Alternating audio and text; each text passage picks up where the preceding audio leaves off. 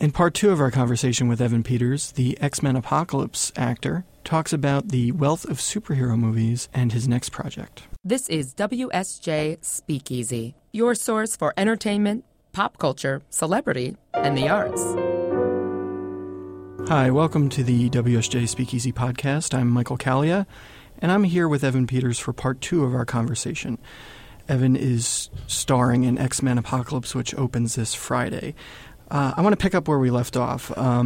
You said, being around all these great actors with, Academy Awards at the wazoo, you just sometimes you just watch and learn. Name some of the things you kind of learn, like really big things that you think would really, that have helped you, I guess. Well,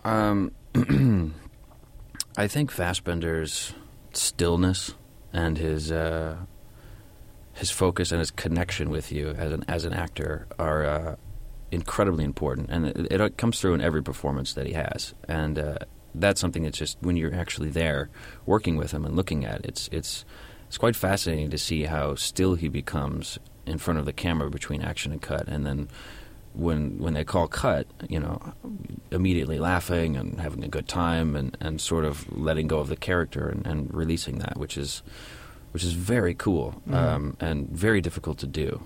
So, I mean, there's a level of focus and concentration that he can tap into that I can't particularly do yet. One day, how do you practice that? I have no idea. I don't know. You just got to work more, I guess. Just like stand still. Just be very still. Yes. I think it's his confidence as well. I think he's an incredibly confident and funny, caring guy. So I think he can do anything like that. Right. Now, you don't share much screen time with him except toward the end, but we won't get into that. No. But there is something that we must touch on because it's such a big point for X-Men fans. We've seen in the commercials you eventually don the X-Men uniform. Oh, yes. How did that feel? How long did it take you to get into that costume? It was very hot. It was very sweaty. It seems to be a routine complaint with superhero costumes. Wow. They don't breathe. They don't breathe very well. It was very tight, and those are about the only negatives. The getting into the superhero costume is one of the coolest experiences you will ever experience. They're very expensive. I won't even go into how expensive they are. So they look amazing, and they're intricate and down to the detail, and they work very, very hard on them. And when you put them on, you feel badass. You feel like a superhero, and it really sort of allows you to go into that childhood place and really pretend and believe that you are a superpower and that this world sort of exists. Right. And it's very important. And I can only imagine the guys who get into the makeup, how much that helps them, sort of believe that they have these powers. They have 4 hours to sort of get into it. Wow, and you have hair you have to worry about too. Honestly, the wig is a big part of it. Yeah. Putting on that wig it makes me feel very different. It's a whole process in and of itself to get that on. And that with the jacket and the goggles really transport you. So are you allowed to move around a lot? And when you have that on, are you even able to move around a lot? Yeah, you have to. You have to. You sort of. That's what's so weird. You're sweating everywhere, and you sort of have to pretend that you're not sweating and just moving freely. And it's the easiest thing in the world to walk in. You'd think they'd have figured this out by now with all these movies. Well, they do. They have a cooling suit. Oh. But I was an idiot and didn't put it on because I thought, why do I want to put another layer on? That's ridiculous. Right. But when you put the cooling suit on, after they call cut, they immediately plug you into this cooler. It looks like you're wearing a colostomy bag. And you cool down instantaneously. So I wish I would have done that. You didn't do that at all? I didn't do that at all. Oh, man. I was very stubborn about it. Oh, dear. Yes. So, all right, superhero movies... every time a new one comes out, there's always the question: are there too many of these? Do you think that there are? It's not dangerous. to talk down your own book. No. It does bother me. It does worry me because I remember when it first started. When Iron Man came out and all these, and it just sort of there's this whole swell of superhero movies came out, and Yeah, it was a little. Now it's sort of like, wow, they're sort of becoming an everyday thing, an every summer thing, Right.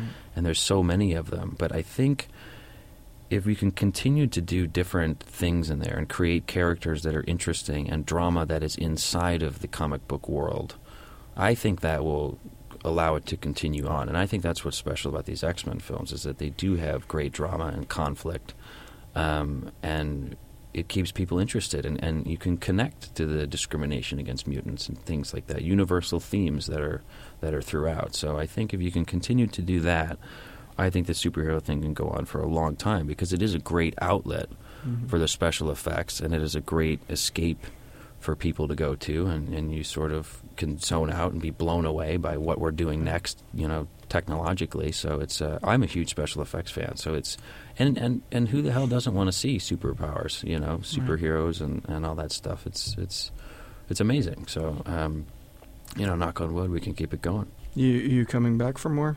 I would love to. Quicksilver? Absolutely. I would love to. So, you do make other things. Can you tell us about Where the White Man Runs Away? I can. Yes. Yeah, that's cool. You're asking me about that. It's true story, right? True story, based on a true story. A young writer of 24 named Jay Bahadur goes to Somalia, freelance, to write a book on the pirates. And it's sort of his journey through that, the ups and downs. I hesitate to call it a comedy, but it is quite funny. Really? Yes, it is. It's like not a fish out of water kind of thing? Absolutely, yeah. And you learn a lot about the culture and how Somalians are not supporting the pirates. They don't want the pirates. That's something that the young men are falling into because they have no other options. There's no education. There's no money to stop the pirates. They're trying to stop them on the ground, but there's just no money. And so, towards the end, it all comes about, and he has the. Oh, I don't want to give it away. Yeah, well, I shouldn't give it away. I mean, but history, anyway, but it all comes. Yeah. It comes that the CIA and the government start to recognize the Puntland government, and it's sort of that's sort of the beginning of it. Is sort of helping the Somali government stop this problem and nip it in the bud. So it's an interesting story, and I learned a lot. And Jay's book is very informative. And it's the same title? Pirates of Somalia. Okay. Very, very imaginative title. Have you talked to Jay? I did, yeah, and he actually came to set, which was super surreal and weird. I was like, all right, this isn't probably exactly how it went down. Could you not look at me while we're doing this? It was very weird. And of course, American Horror Story. Mr. March was such an intriguing character in this most recent season. Thank you. You going back for more? Oh my God, I would love to. I don't know. I'm still trying to figure out what's going on for this next season. I haven't heard anything or anything like that. So I would love to come back. I love the show. I love the writers. The characters they've allowed me to play have been amazing and so weird. Mr. March got into some sticky situations. So what was like the hardest scene to film? I mean, there's so much blood and nudity, of course, but was there like a scene where you're like, oh, take after take after take, this is insane, or do you guys have that like? There's a scene. Down? There's a scene at the end with all the ghosts, and I'm sort of explaining, you guys got to stop killing people. You just have to stop. Guys, listen. Guys, come on. And it's a very wordy monologue. And to their credit, they wrote me some amazing monologues and lines, and just the vocabulary I got to use in that was amazing. And it was just over and over and over this massive, like, full-page monologue, yelling and screaming at these ghosts to stop killing people because we need to live in this place, otherwise what's going to happen? Mm-hmm. So that was pretty intense, and obviously the nudity is pretty weird. It's difficult. Non-HBO cable, right? Yeah, you kind of got to tuck it. It's very weird. Well, on that note... let's leave it at tuck it. Let's leave it at tuck it. Thank you, Evan Peters, for coming on the WSJ Speakeasy podcast. X-Men Apocalypse in theaters nationwide on Friday. And you can actually subscribe to the WSJ podcast now through iTunes, Stitcher, Spotify, and you can also look for us on the Google Play Music app on Android devices. I'm Michael Callia. Thank you. WSJ Podcasts. Listen ambitiously.